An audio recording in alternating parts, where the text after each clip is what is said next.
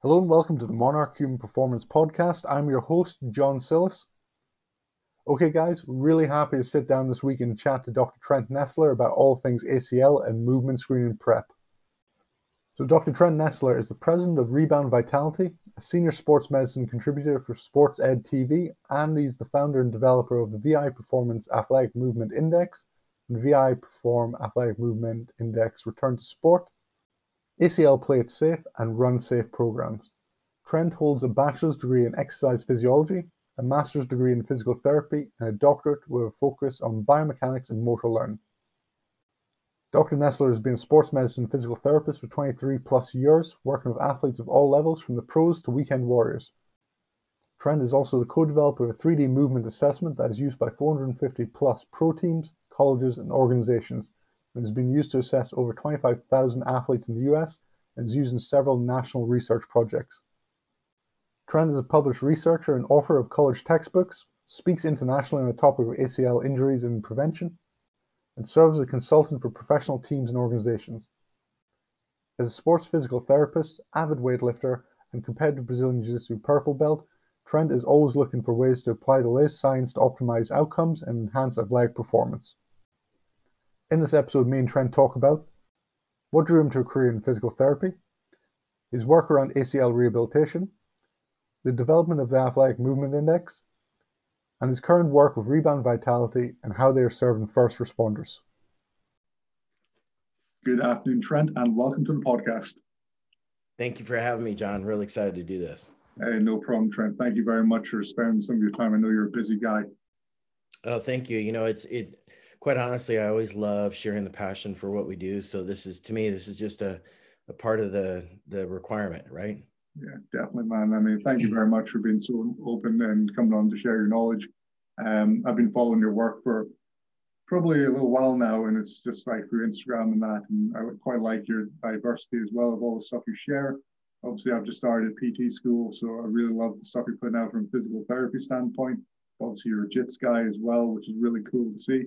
And for me, that holy trinity comes in there now with regards to, as I call it, the dad memes. I love the funny stuff you post up, dude.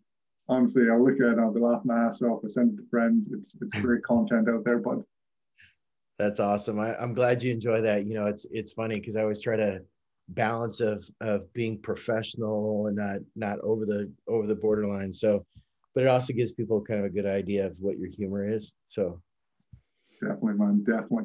Now, obviously, me and you, Trent, had a chance to chat back and forth a little bit, dude. But for anyone who hasn't come across you and the work you're doing, Trent, can you just give us a little bit of background of where you started your career out and where you're currently at? Sure. So I'm a physical therapist by trade. I've been in sports medicine practice for, almost 24 years. I started out in a sports medicine clinic. I've always worked in sports medicine. Early on in my career, I got just a lot of great exposure. We worked in professional baseball. I got to spend time in professional baseball athletic training rooms. The group that I worked with, we covered a lot of pro baseball teams. So I got involved a lot in physicals and in doing orthopedic physicals for Major League Baseball. And then my clinic, I was seeing a lot of kids with ACL reconstruction. Just give you an idea, when I say a lot, I mean, we had a 2-week period where we had 23 ACL reconstructions. And so as a therapist, and as an ex-strength guy, I was a personal trainer, a strength coach, I was seeing these kids as I would go through their rehab. I was seeing certain movement patterns I knew intuitively kind of put them at risk. So I actually went back to school and did my doctorate to focus in biomechanics and motor learning. And really, the goal of that was to, I wanted to develop an assessment because I knew that if I could assess it, I could treat it. So I started working on this whole assessment thing, and it took a lot longer than I anticipated. It took about 18 years. Part of that was a technology issue. Part of it was, how do you scale something like that to make it reliable and valid when you've got, thousands of people that use it. I think any movement assessment you look at, there are those challenges. Yeah. And so in 2013, I actually started working with Microsoft to program the Xbox. to integrate our movement assessment that we had refined and try to find a way to objectively capture that information.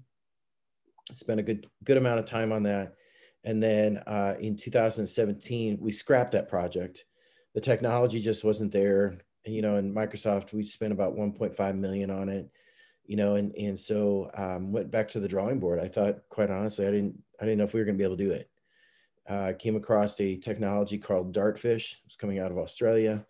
I met with their CEO, integrated our assessment with their technology. We commercialized it in 2017, and now we've got over 450 systems across the U.S., and we've used it to assess over 25,000 athletes. Wow. With that, we capture 1,500 data points for every assessment.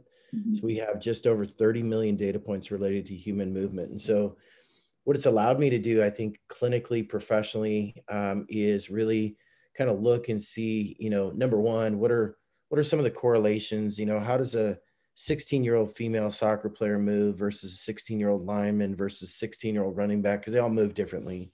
What puts one at risk versus another at risk? But then also, you talk to every therapist in the world and you ask them if they change movement. Of course I change movement. Well, how do you know?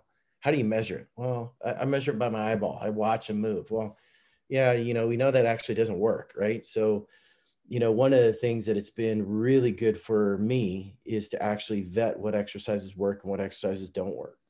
And so it's actually allowed us to provide some really innovative solutions. There's a program that we developed with TheraBand and Kramer called ACL Play It Safe that we put out on the market. It's a free app. So I'm not advertising that for people, but it's a free app. It's out there.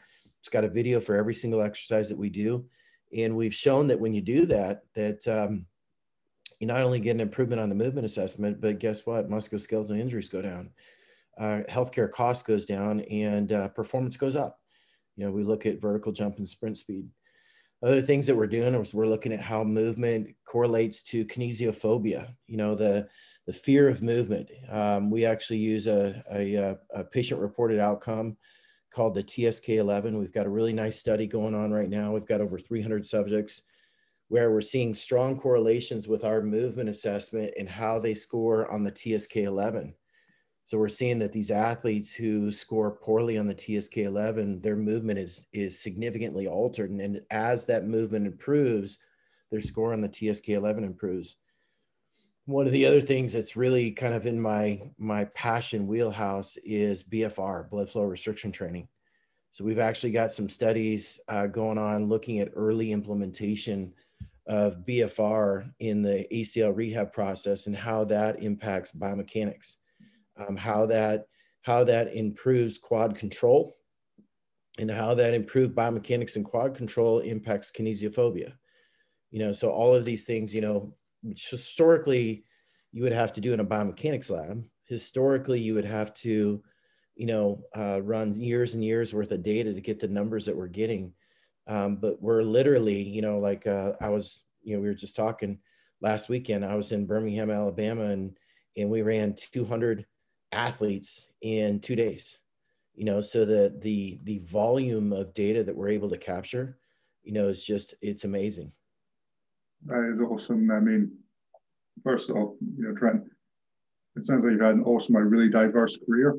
And like you say, it's been a big body of work. You said there about 18 years or so getting this, through, like coming up with the concept and developing it over time, technology playing catch up with what you want out of it as well. I'm really keen to dive into that, in a little bit. But I just want to start, first of all, just right back at the beginning. What actually drove you to get into the field of physical therapy as well? You said you were a strength guy, and that was just something you picked up along the line, or did you want that like little background sort of thing, like, right, I want this as a career path? Yeah. Well, first of all, I was an overweight kid, and I had a brother who got me into weightlifting when I was 10. Been a weightlifter ever since then. Competed, both at the local level and as well as the national level through high school and college. And what got me interested actually in PT was my father's quadriplegic. So my dad, when I was 10 years old, we were in a foreign country. He suffered a C5, 6, 7 burst fracture. and in a foreign country, you know, with third world, we are a third world country, you know, so, you know, the fact that he lived through that alone is amazing. This was back in 1979, you know, and he was shipped to the US. He died 3 times. He, you know, he survived. I got to see as a young kid the impact that physical therapy had on the family, you know, that it had on my dad. And I kind of knew at that point that I wanted to be a physical therapist. Yeah. You know, I'll tell you the ironic part of that story is that, you know, I'm a firm believer that God puts you on a path for a reason. And you know, he did that for 2 reasons for me. Number one, my dad, when I graduated PT school, I was seeing my dad do things that he shouldn't be able to do. So we actually started to work with him and got him up and walking for the first time in 25 years with Lofster and crutches, to the point where he was ditching his wheelchair for his daily activities. So he had a whole new lease on life, so to speak. And unfortunately was involved in a car wreck and had a C1, C2 spinal cord injury after that.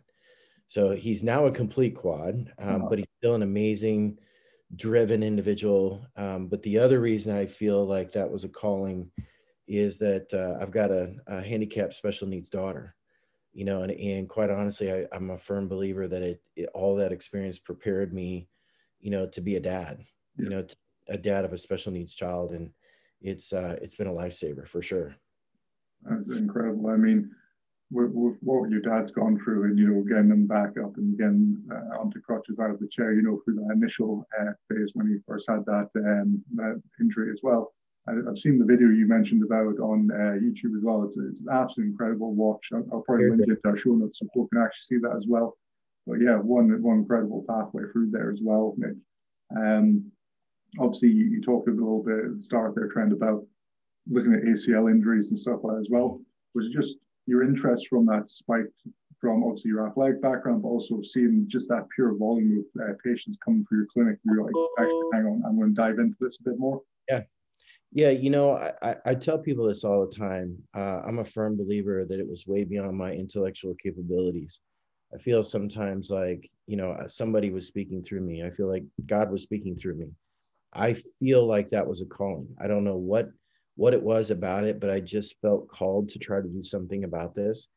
And, you know, through determination and persistence, you know, it actually started writing the algorithm I was writing a college textbook on human movement, how to assess human movement, take that information and use that as a part of your clinical practice. It was during the course of, or during the part of writing that book that actually, I'm like, wait a minute, you know, as I'm writing all these correlations, I'm like, wait a minute, you know, I really think if we had technology, like we could vet this out. And so I started creating this Excel spreadsheet, and it turned into, you know, 120 tab Excel spreadsheet of all the different correlations. And basically that was like the first iteration of getting the algorithms that we needed to make all the connections. Wow. I mean, it's incredible. And I know, obviously, you've done a lot of research into it now, and you were talking there at the start about how it's taken a long time to get your movement screening process up to where you want now with the technology as well to back it up as well. Where did you start with that? You know, so obviously you've got the Athletic Movement Index. Yep. You know, what made you sit there and go, because obviously there's plenty of movement screens out there, you know, we've got the FMS. I've chatted to you before about the Athletic Ability Assessment out of Australia as well. There's a few different movement assessment tools out there. What made you look at them and be like, you know what, this isn't doing it for me, and I want to build out from this? Well, you know, the first part of that was when I started this in '97, there wasn't those. Okay. You know, when I first, I was probably about 3 or 4 years into it, and I came across the FMS. I'm like, oh, holy cow, somebody's done what I wanted to do. You know, why recreate the wheel? And so I stopped for a while, and I started using the FMS. And quite honestly, we ran a couple of studies with it. And what I was seeing that you know, I always hesitate to say this because I don't want to step on a time bomb here, but from everything that I read from the orthopedic sports medicine literature as it relates to ACL risk, dynamic valgus, if you look at papers from Hewitt, Myers, Stearns, Powers, anybody that's in the ACL realm, They talk about dynamic valgus. They talk about these positions at which the FMS does not measure. And so, I kept struggling with that. I'm like, wait, the literature's telling me I should measure this. I'm using this. There's not a correlation. And quite honestly, there's been several big papers published really since about 2015 that just says the positive predictive value of the FMS is very, very low. And so, as I was going through that process, I'm like, I got to find a better way of doing this. The other thing is that I really struggled with was the sensitivity of that test. Yeah. If you score poorly in all 3 reps, you score based on the poorest performance, right? Yeah. So if you're next time you come through and you do really well on 2 reps, but not on the 3rd, you still score the same. And so, you can literally have 66% improvement and not be reflected on the score. And that goes to the point of sensitivity. Yeah. On our test, you literally make change on 1 rep, it's recorded on that rep. So it's besides the fact that I felt like it wasn't sensitive enough, that it was still too subjective. The other piece of that was I felt like we needed to record what the literature was telling us to record. Mm-hmm. Yeah, I agree wholeheartedly on that trend as well. I know, like from my time being as a strength coach, some of the movement screens I've used, I was telling you about the athletic ability assessment, or AAA of Australia with McCallum. I liked it in some regards because obviously it brought in load and it brought in velocity on single limb as well, with some of the jump tests and some of the single limb strength stuff as well. But once again, it was quite a lot around just, that range of scale. So, 1 to 3. So like someone scores a 2, it's very slight differences between the 2 and the 3 sort of things. So it's just like, as you say, where's that sensitivity within it? Right. If that person scores a 3 that week, was it really a worthwhile change within them, or is it not that accurate to capture? Well, and you brought up another good point. One of the things that a lot of those tests are missing are some serious solid core testing. Yeah. There was a great study published by Jong, the American Journal of Sports Medicine, just last month, Mm-hmm. that showed that improved performance of core stability, and specifically plank and side plank, that you not only do you improve neuromuscular control of the lower kinetic chain, you improve lower kinetic chain biomechanics. DeBlazier even showed the same thing last year, American Journal of Sports Medicine, where he looked at core testing and he said that the most sensitive tests were prolonged endurance on both the plank and the side plank. We suspected that. I mean, we started using the plank and side plank back in, really like 2014, and we suspected that was true and that was there. Yeah. But now the research is coming out and showing it. That's cool. That is really cool. Because, I mean, it's good to have that research backing up, and then, like, obviously the sensitivity within the data collection as well. And I quite like the fact that, and we'll touch on it a little bit, like the objective measures with regards to your testing, whereas we stay with law movement assessments, it's very subjective. Yep. And I always remember, like, you mentioned Greg Myers there, who's done a ton on ACL research as well. He's got the tuck jump assessment. And I was like, okay, fair enough. You want to look at alignment and, like, absorption of force.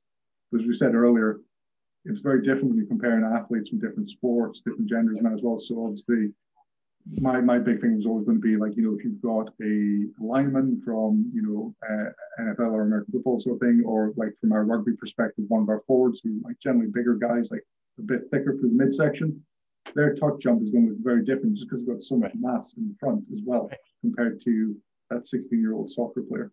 Yep. I couldn't agree more, and that's one of the things I think that we've done as a mistake is, and the FMS was famous for that because they you score a 14, you're at greater risk. Doesn't matter if you're a 15-year-old football player or, an NFL professional player. Mm-hmm. And I think we tried to categorize all these people as the same.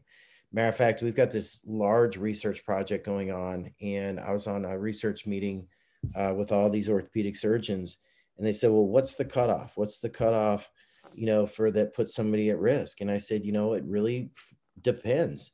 I mean, are you talking a 16-year-old female soccer player, or a 16-year-old lineman or a 16-year-old running back, because what puts one at risk versus another risk is very, very different.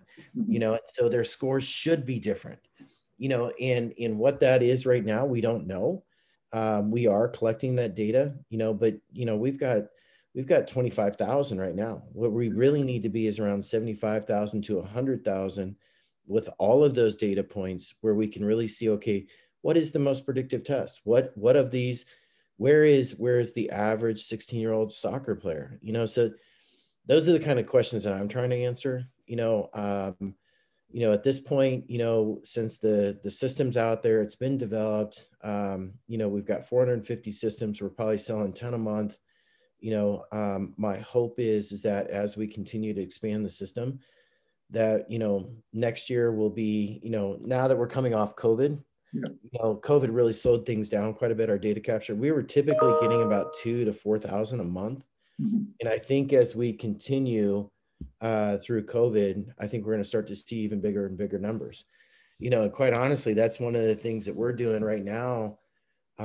We've applied for a DoD grant, a very large grant, looking at movement and special operations. We're using it in fire and police, and again, what puts a firefighter at risk versus a NFL football player is probably different, And so, by using a standardized system like that completely removes my eyeballs and subjectivity out of it, is so much better. We use an IMU, inertial measurement unit, that captures acceleration data, motion data, and it's within 3% of a Vicon. I mean, it's very accurate. Yeah, that's cool. That is really cool, Trent. And I mean, obviously, with regards to the athletic movement index, you create, how does that actually run? So for the guys who are listening, if you were running through a test, what would be the sequence you'd put the guys through, and like how long would it typically take to run through an assessment? Yeah, it's funny because, when I go and I present to some of our NFL teams, they're like, well, how long does it take? And I say 15 minutes. Oh, that's too long. It's too long. You can make a shorter test. You can actually have a shorter test. The problem is that you're not gleaming the same information. So I always tell them, I said, you can have a test that is half the length, but do you want to go half-ass or do you want to go full force? Yeah. I prefer to go full force. I mean, I don't want half the information. If you truly want to know, you need to do the whole sequence. And so what we do is we do plank first. They go 1 minute plank. They do squats. They do 20 squats. They do right side plank and left side plank. The idea with the right and the left side plank is we are pre-fatiguing your glute med. Highest EMG activity during that test is the glute med. So we pre-fatigue your glute med. You do everything on the right side. You do single leg squat, single leg hop, what's called a hop plant, jump forwards, backwards, lateral, and medial. And then we do an ankle lunge test to clear your ankle. Then we repeat that cycle on your left side. So the idea is that, it's a physically taxing test. I tell people all the time, I don't want to see what you look like when you step on the field. What I want to see is what you look like after you've been on the field. So when you've been on the field for a while, I want to see how you move. I don't care how you move when you step on, because most likely you're going to get injured later in the game. And that's what I want to see. How do you move when you do that? So for our really high level athletes, I've done some UFC guys, and their strength, their endurance is off the freaking chart, right? So we actually have a published fatigue protocol that we use called the FAST FP. It's a functional agility short-term fatigue protocol. It was first published in the Journal of Athletic Training in December 2012. And it showed that by going through this sequence, that it's the only fatigue protocol that will provide multi-directional fatigue. And so it's what we use. It literally takes 4.5 minutes to do it. And then we do our movement assessment right after. And so what it's allowed us to do, even for those high level guys, so that, that UFC guy, we're able to tax him enough that when I go through the movement assessment, now I can see where he's falling apart. Because, when you go a 5 or an 8 minute round getting punched in the face, your movement matters, right? Yeah, definitely. And I think that's one of the key things I've always said I feel is missing from a lot of movement assessments is, how do athletes change their movement patterns and react under a state of fatigue? And yeah, 100%. it's getting that fine balance between risk and reward. No one's saying, go out and trash them completely so you can see what they move like. But right. From my background, when I was working with some quite really high level rowers, their assessments, back injuries are like the plague within rowing just because of the sheer volume and constant flexion extension to the spine. But for us, for some of their movement assessment programs, it was like one of the tests was just like plank and side plank, just static positions. It's like, okay, great, they can hit these 2-3 minute markers, that's fine, but what does it actually look like under state fatigue when they're actually on the boat on the ergo? So big thing for me was just setting them up when they were doing their 2,000 meter ergo tests. So all right, let's get the camera side on and let's just see, like side on and from behind posture, and just see what they look like at 500 meter intervals. So start of the race, 500, halfway point at 1,000, and then that final 1,000 meters. Where do they fall apart? Can they hold shape or not? And I think that's a bit more applicable. Absolutely. And I couldn't agree more. I mean, one of the things that we're doing right now is we're actually breaking down the movements to see, which movement is the most predictive for risk. We've got a study going on right now where we're looking at 800 Division I athletes. And one of the things that I've told the authors, the lead researchers on this, is I'm like, you got to keep in mind that, when we're looking at X, Y, or Z movement, they've done all this on the front end. Like they went through 5 different movements before they got to this point. Because I think I know what the movement is. I'm not going to say because I don't want to bias the paper. I think I know what it is. But you've done all this pre-prep work before you get there. So there's a level of fatigue that's there. So the one thing I don't want them to do is publish a paper that says this is the most predictive movement pattern. And then people go and say, well, that's all I got to do then. Then all I got to do is a 5-minute or a 3-minute test. Just do this one movement and it's going to give me the information. No, what you don't understand is all this stuff's been done on the front end to create that level of fatigue that when they go to this, then they look like that. Yeah, definitely. I think there's a lot of people out there who are guilty of that, just snatching onto small bits of research and these golden chestnuts about, right, okay, I'll take that, rather than, like you say, looking at the thing in its entirety and say, like, right, what built up to actually predict this. Yep. That's cool. It's like I just did another assessment on a volleyball player today, and it's, and her mom is a very experienced, very good sports medicine clinician, and when we went through her movement assessment, she was just shocked at all the things, as you point them out. I'm like, I didn't even think to look at that. I'll give you a perfect example. One of the things that we've seen is that when an athlete gets into a side plank, most people look at the side plank, right? Maybe they look up the shoulders to see that, if the person's shoulders are rolling forward on the down arm, their serratus anterior is weak because it's not pulling them up and stabilizing that against their thoracic cage. So maybe they see that. But what they don't do is look down at the feet for what we call a tibial drop. So there's this thing called a tibial drop where their tibia drops down to the floor. So in a side plank is what happens is your ankles should stay like really stable, right? Stay in a neutral position. Sometimes what happens is that somebody's ankle is weak and they roll like this and their tibia drops down to the ground. Call it a tibial drop. We see that has a high correlation with athletes who suffer from lateral ankle sprains, because it indicates that they don't have the strength or endurance to stabilize their ankle in a neutral position. So how are they going to do that when they do single leg hops and things like that? So that's just, again, that's one of the things, one of the pearls that we've pulled out of this that are just, you don't see unless you get that massive amount of data. Yeah, definitely.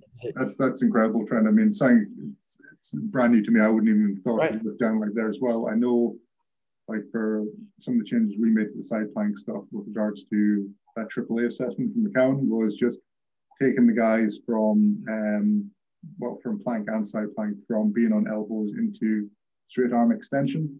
But then you've got to ask the question with regards to side planking on the hand, because obviously you want to assess shoulder stability as well. But then suddenly it's like, right, is it Now, shoulder stability assessment, or is it a trunk assessment sort of thing? So where does that boundary line lie? And that's the tough thing, I think, with that. But that's incredible. I'm going to go back and look at some of these videos now and just assess those ankles. Well, and I tell you, it's stuff like that that's just, you start to see that when you start looking at mass data, right? Yeah. So one of the other things that we've seen, we know that McPherson published some really good studies back in 2000. I'm sorry, not 2000, 2020, that looked at concussion and ACL risk. And what they showed is that if you've had a concussion, you're 3 times more likely to injure your knee upon return to play up to 3 years after a concussion. And so, the question I had is, well, why is that, right? So one of the things, we've been tracking concussion, and we track, frontal plane control, we track all these single limb activities. One of the things that we've seen is that if somebody has a history of concussion, they have much more frontal plane control, or they have much more frontal plane motion of their knee during single limb activities, and their speeds of valgus are much higher. Okay. So knowing that, it's totally changed our concussion protocols, right? So historically, what we had for our concussion rehab is, we had our vestibular therapist working on vestibular issues. We had some balance stuff that we would work on and stuff like that. We never did single leg squats. We never did single leg hops until after we found this out. Now we know, as a part of our protocol, we have got to do single leg squats. We've got to do single leg hops in hop plants, multi-directional hops, because we got to train them to control that frontal plane motion after a concussion, because that just doesn't come back. I mean, yeah, it's an incredible thing to think of there as well, just like how it's all interlinked within that as well. I was going to ask you, Trent, with regards to your, your athletic movement index assessment, you have teamed up with Dorsey V as well, so you can capture all your data points. How did that come about? Just that meeting with Dorsey V, and what does Dorsey V actually tell you with regards to the assessment? Sure. So it's funny because, again, I'm a firm believer that things happen for a reason, and I just happened to be on their website, and I put a contact in there, and one of their salespeople called me, and she actually happened to be a PT, and she called me, and I started talking to her about what I wanted to do. Like, this is what I see. This is what I'm trying to do. This is how I tried to do it before with Microsoft, blah, blah, blah. And she's like, yeah, what you really need to do is, we're an Australian-based company. I really need to do is get our CEO to contact you. I'm like, okay, there's the blow off, right? Yeah. There it goes. Guess I'll never talk to him again. And he literally called me the very next week. And he and I had about an hour conversation. And I happened to be teaching that weekend out in Colorado. And he said, well, where are you going to be at this weekend? I said, you know what, I'm going to be in Colorado teaching. And he said, well, he's like, I'll fly. He was flying from Melbourne, flew to Colorado. He and I sat down, had about a 4-hour dinner, and both conceptually walked away and said, this is what we got to do. And so, I'm very grateful for that. Andrew is an amazing guy. He's the CEO of Dorsey V. He's a physio by trade. He and I resonated a lot on what we wanted to do and what we wanted to try to accomplish.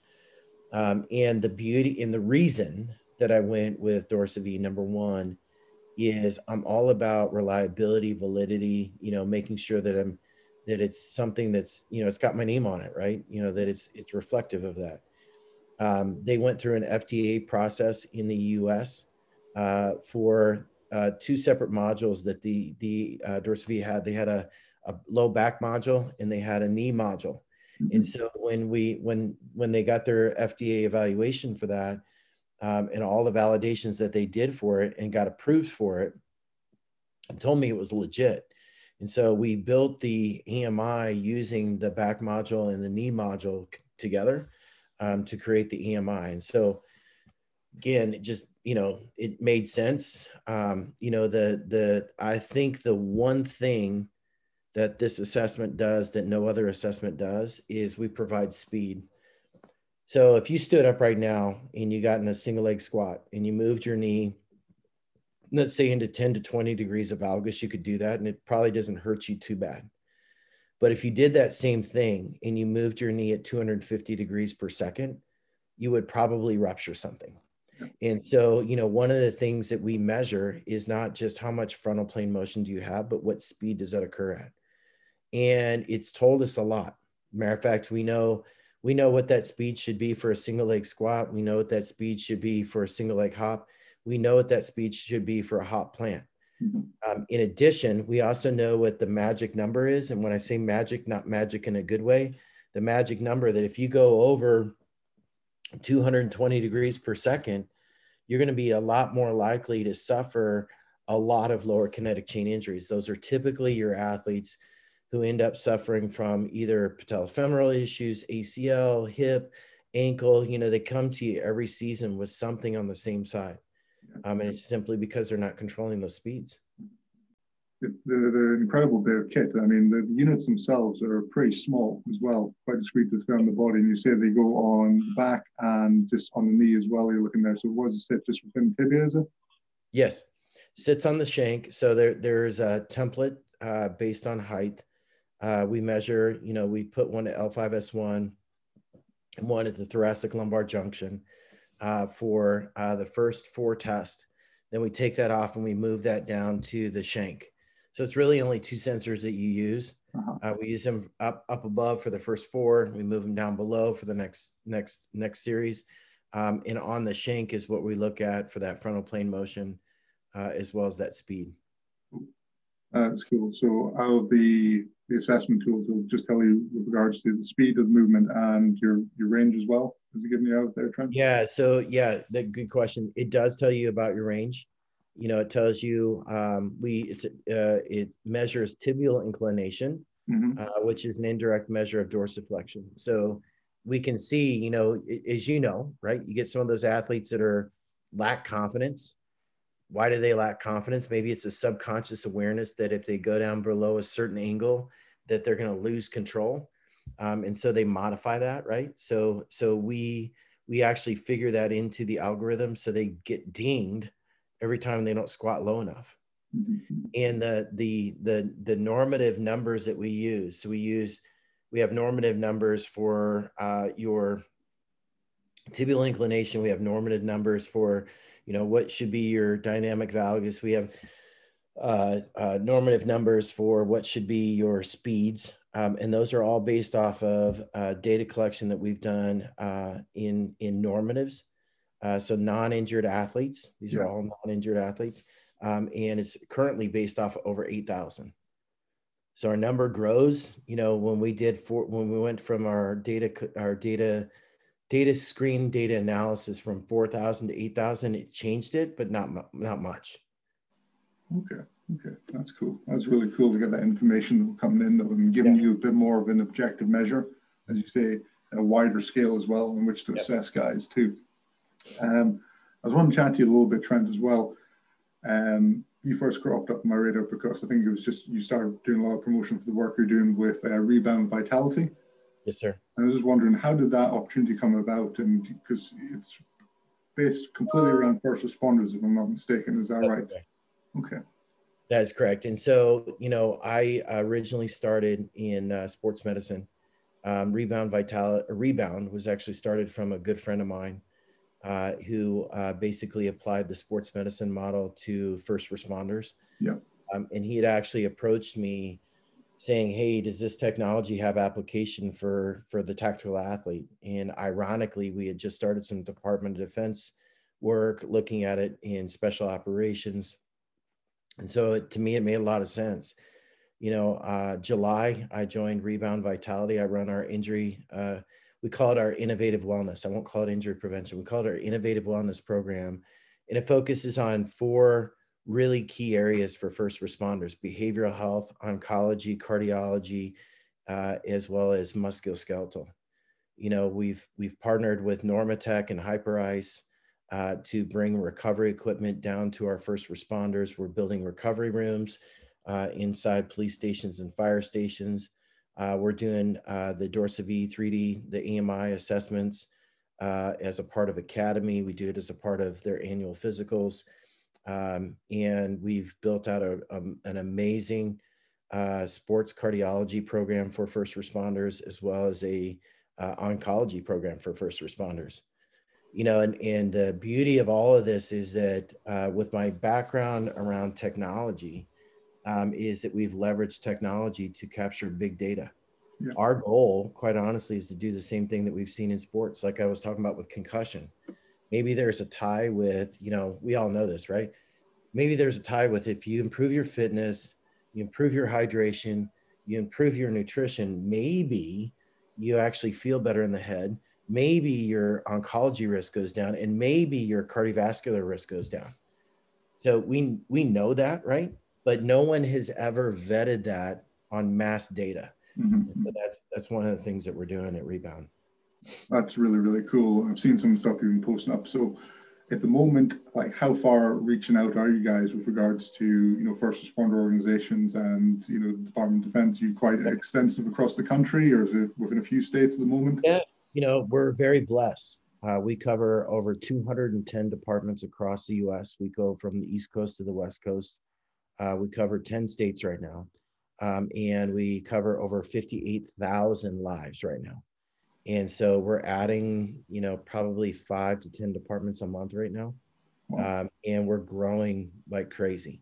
You know, the beauty of this, the beauty of working with this population, if they trust you and you do a good job, they spread the word for you. And that's exactly, we don't do any, I mean, we've only recently started doing advertising, but the word's getting out, and it's usually getting out through the departments themselves.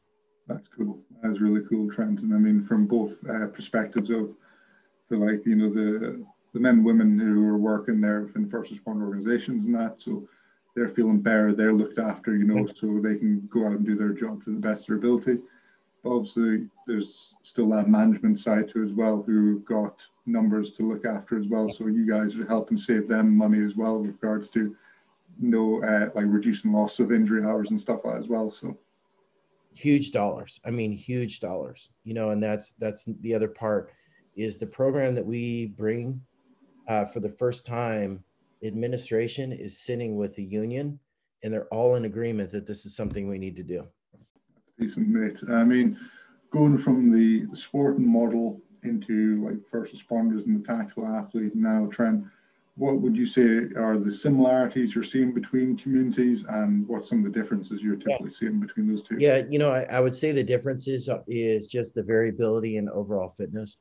You know, you got some that are, you know, really fit, very, you know, very, you know, able to do it. And then you have some that are not, they're on the other end of the spectrum. You know, in a team or an organization, those people would be cut, right? So I would say that that's one difference. I would say the other difference is these folks are so freaking motivated. I've dealt with a lot of professional athletes who lack that motivation because they've been given everything, you know. I would say that they're so motivated, and you know, the majority of them that you meet are very humble. You know, they're glad to be there. You know, I personally am humbled to work with them. You know, to think that I am providing something to someone who is freaking running into a building as the professional athletes are running out because they're scared, that they freaking deserve something. You know, it's to me, it's a bigger calling. You know, when Luis approached me, Luis Rivera is our CEO, when he approached me about doing this and doing it with the population that we're doing it with, and it was a no-brainer, no freaking brainer. No, I 100% agree, and that's one of the reasons. One, I launched this podcast, but I steered my my career towards this side as well, and it's just like, you know, for people in this community who give so much for so many other people, you know, and it's just like, if we look at the stakes of it, you know, out of all the populations, these guys can't afford to lose. Right. You know, within sport, you lose, you can come back next week, and right. Whereas you may not have that option here. Right, and you know, and you know, the way I look at it is by helping our people perform at their optimal level, and being the difference between life and death. Definitely. It's not missing a touchdown. It's not missing a tackle. It can literally mean the difference between life and death.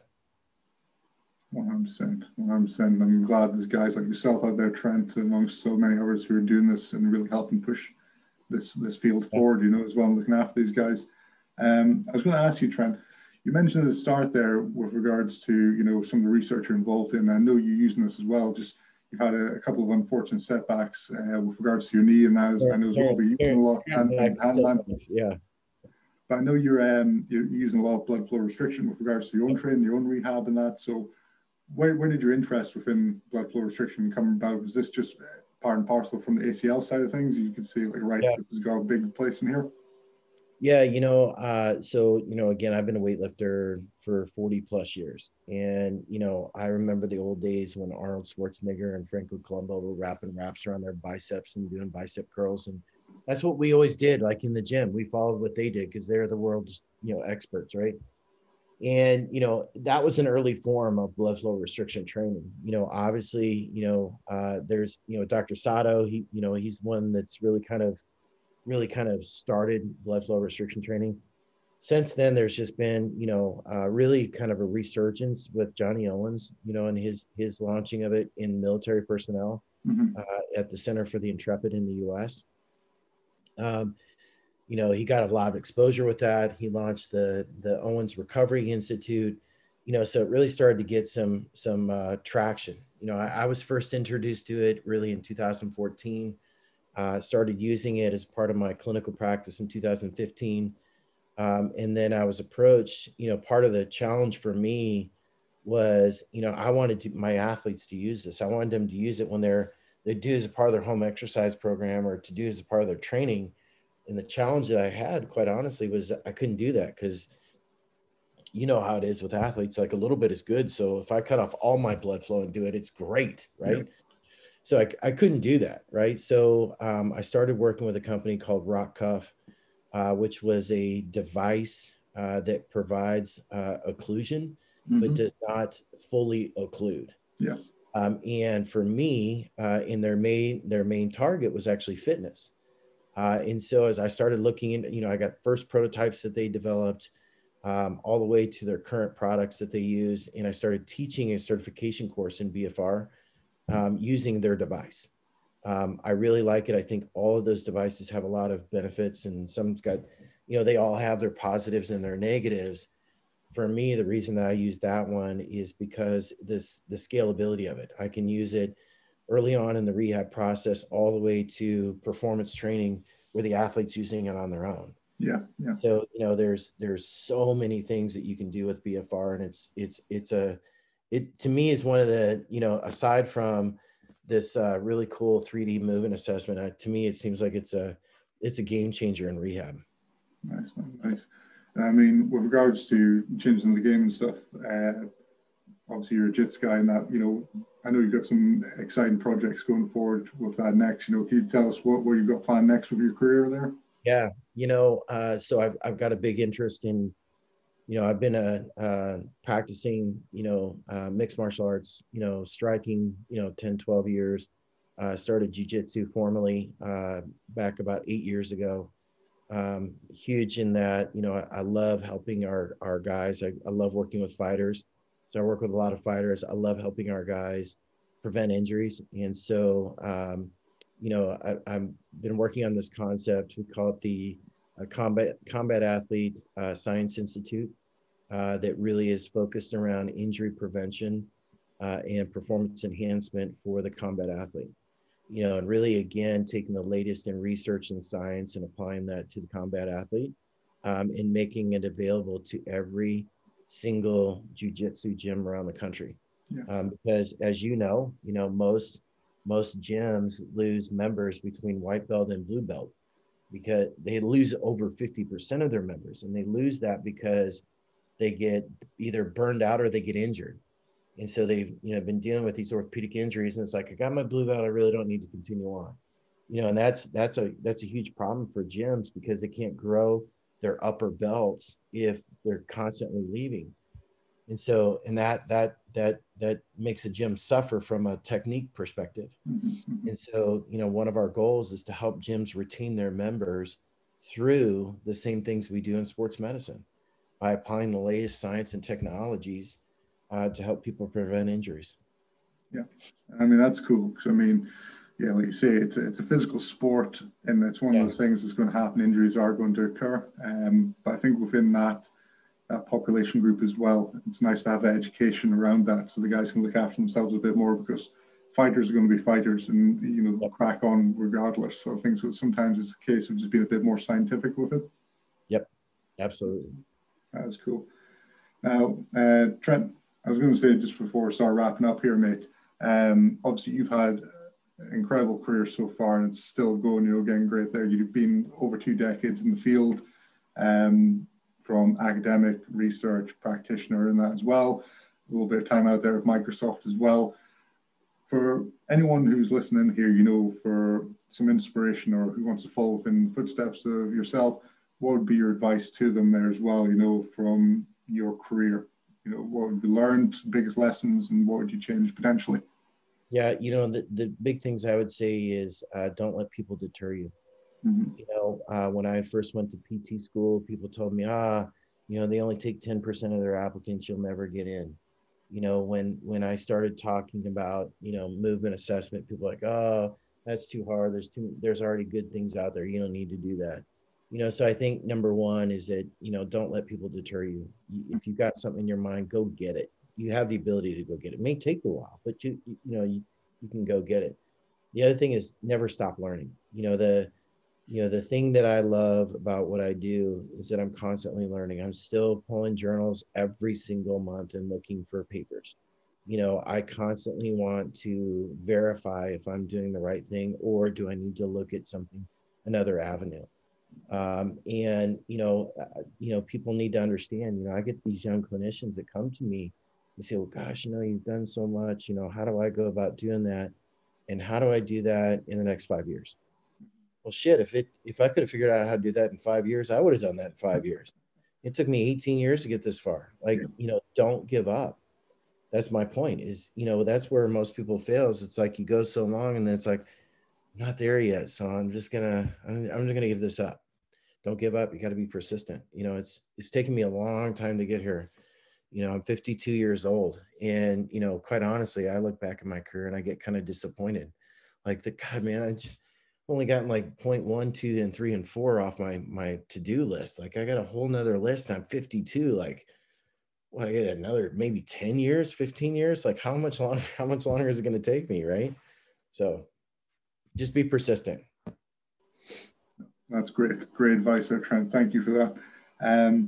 I was going to ask everyone who comes on this show as well, just regard to what they're engaged with in their own development in CPD. I know you mentioned a little bit there about your constantly staying up with research there, but anyone listening, Trent, could you give us a book, a app, or a website recommendation you've personally found useful for your own development or education? Sure. Probably one of the leading books that I used is a book called Palestanga. Don't ask me to spell that, but it's Palestanga. Okay. Palestanga is basically, it's like an anatomy book that goes origin, insertion, and the function, but then it goes through the function of the muscle in a closed kinetic chain. Okay. So it really gives you the functionality of how a muscle works.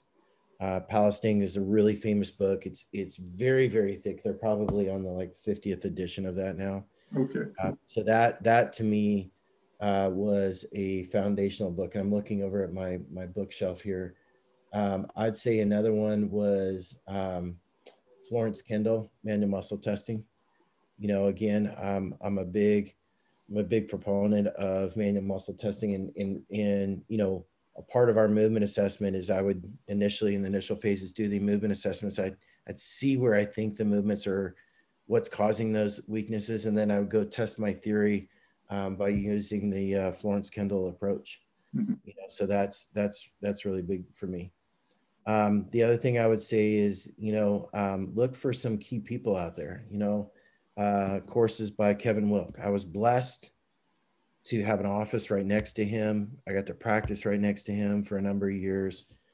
He's an amazing individual. Somebody else out there, his name's Todd Ellenbecker.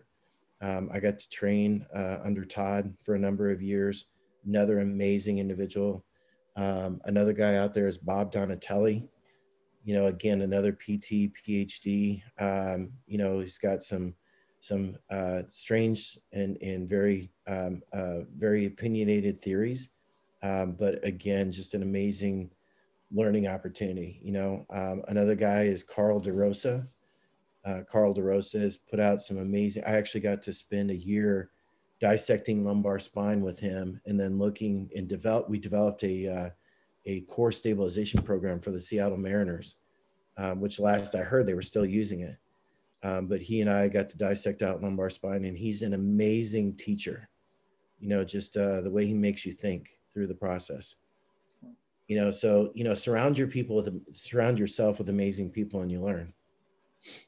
That is awesome. Thank you, Trent. I'll make sure I'll post up those links into our show notes as well, so guys can find them.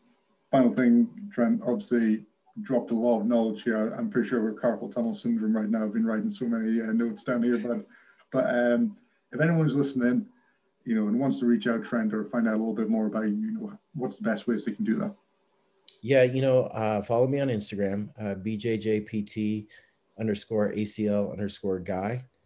I tend to post a lot of different information on there. I do try to post blogs that I do. I do try to post research articles, some, personal stuff, interesting stuff. That's probably the best way. I'm also, on Twitter. You can always follow me on Twitter as well. Okay. I do try to be very social. If people have questions or anything like that, and they reach out to me on social media, I try to be very responsive. I think that's how you and I got in contact.